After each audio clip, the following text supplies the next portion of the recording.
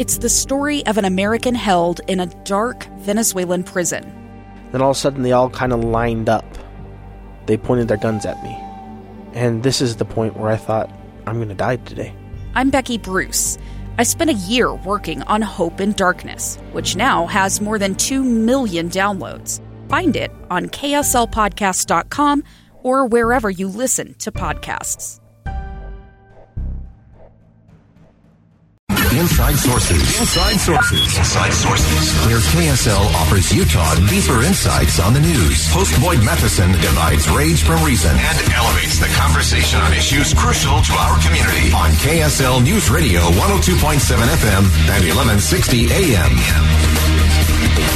During my time in Washington, D.C., one of the most haunting noises ever was the echo of the empty chamber.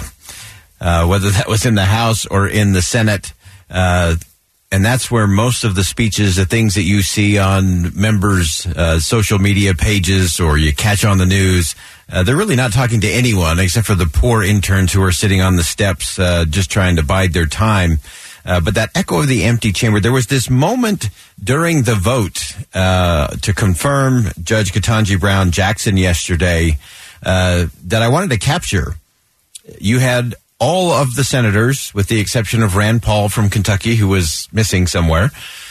You had 99 senators all in the chamber, sitting at their desks. And I thought, if we could just lock the door and then just force them to actually debate and have amendments and votes in front of the American people, that could be it. But I think it's something that we've sadly lost in our nation's capital. And really pleased to have joining us on the program today, Kevin Kosar. He's a senior fellow at the American Enterprise Institute. He's the co-editor of the book, Congress Overwhelmed, The Decline in Congressional Capacity and Prospects for Reform. Kevin, thanks for joining us today. Thanks for having me on.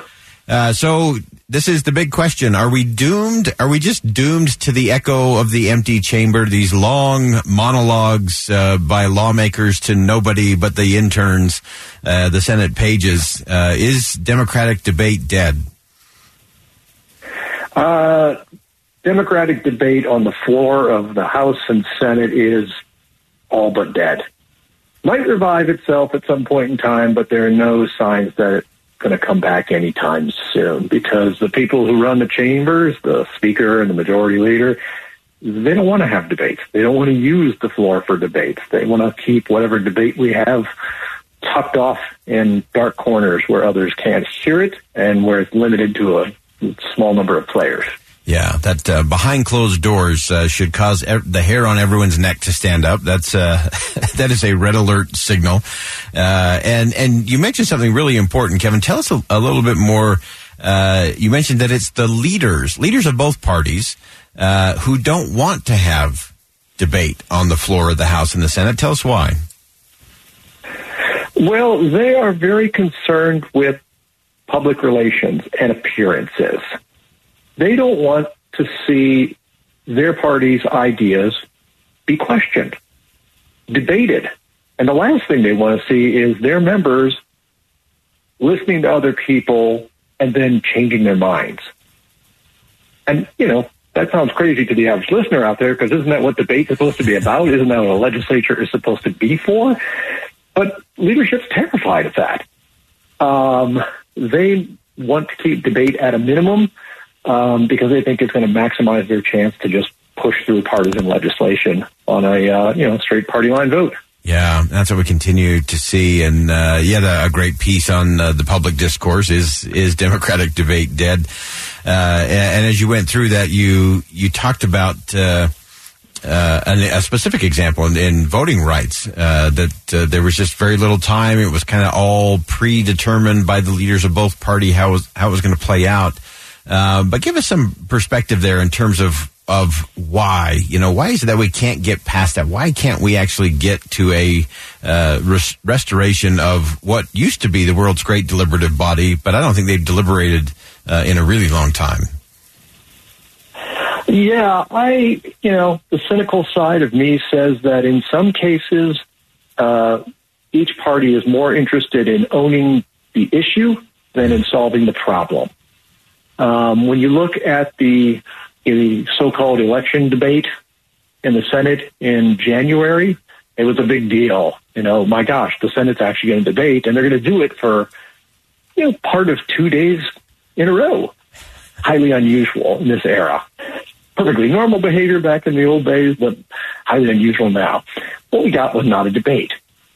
There was no effort to allow members to go back and forth with one another, offer amendments, and actually hash out something that they could all agree upon.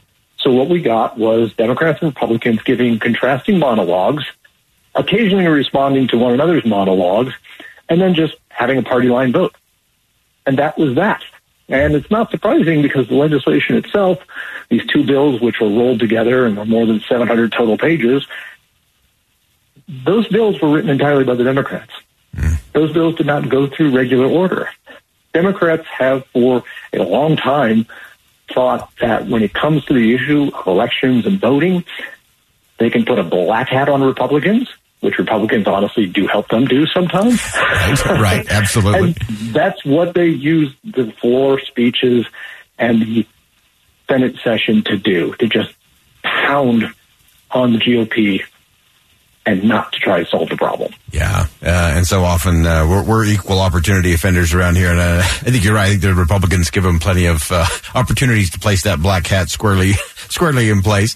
And you also mentioned in your piece that because they're not debating, because they're rarely in there together, other than when they're waiting for their turn to give their monologue, that what happens is that these speeches become less about talking to each other and having conversations and debate as much as it is just trying to please some outside group or position yourself for a nice fundraising email campaign. Absolutely. Absolutely. Speeches are not looked at as a means of debating the matter and deliberating and perhaps coming away a little bit smarter with a compromise that works for everyone. Instead, it's viewed as a vehicle for either pounding the other party, raising money, polishing one's own kind of personal star.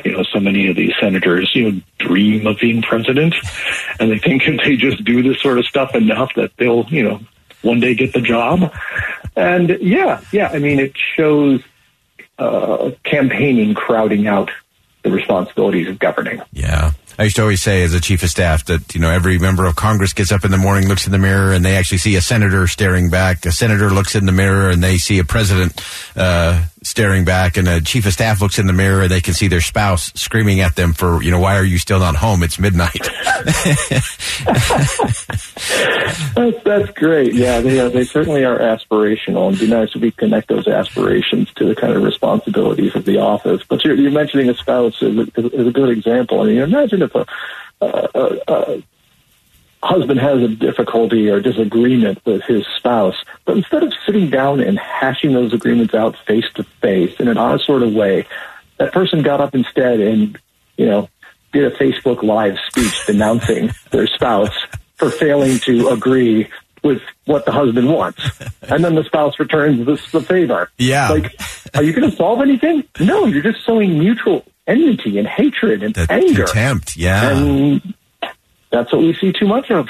Yeah. Here in D.C. Yeah, far too much. Well, Kevin, before I let you go, so we're going to declare, we're not going to say it's completely dead. I think it's on life support. What's it going to take? Is it going to take just a new generation? Is it going to take some cataclysmic political event? What could get that deliberative debate off of life support and get that heart pumping just a little bit better?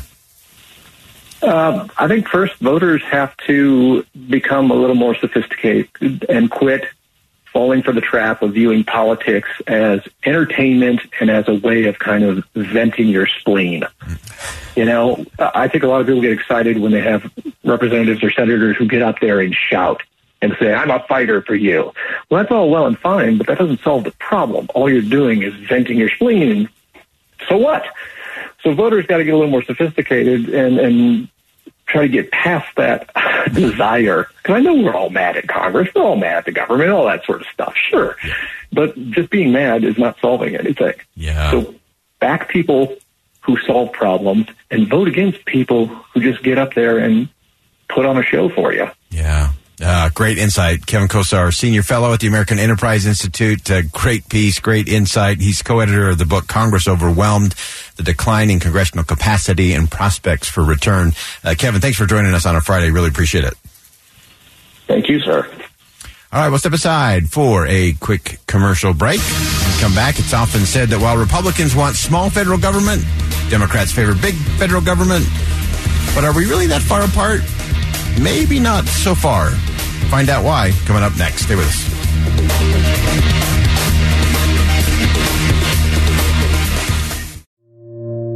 Two friends taking pictures of the rising full moon on a summer night.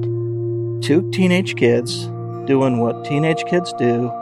When a stranger with a gun and a death wish changed everything. It was violent, it was senseless, and I will never understand it, I will never accept it. I'm Amy Donaldson, and unfortunately, we're all too familiar with stories about how violence shatters lives. But what we rarely see is how they are rebuilt. In a new podcast, The Letter, we relive tragedy, but only so we can hear the rest of the story. The struggle to reclaim lives, the realities of grief, and the possibilities of forgiveness. I believe in miracles. Sometimes I thought, there are no miracles. Yeah, there are, and this is a big one. Follow The Letter at theletterpodcast.com or wherever you get your podcasts.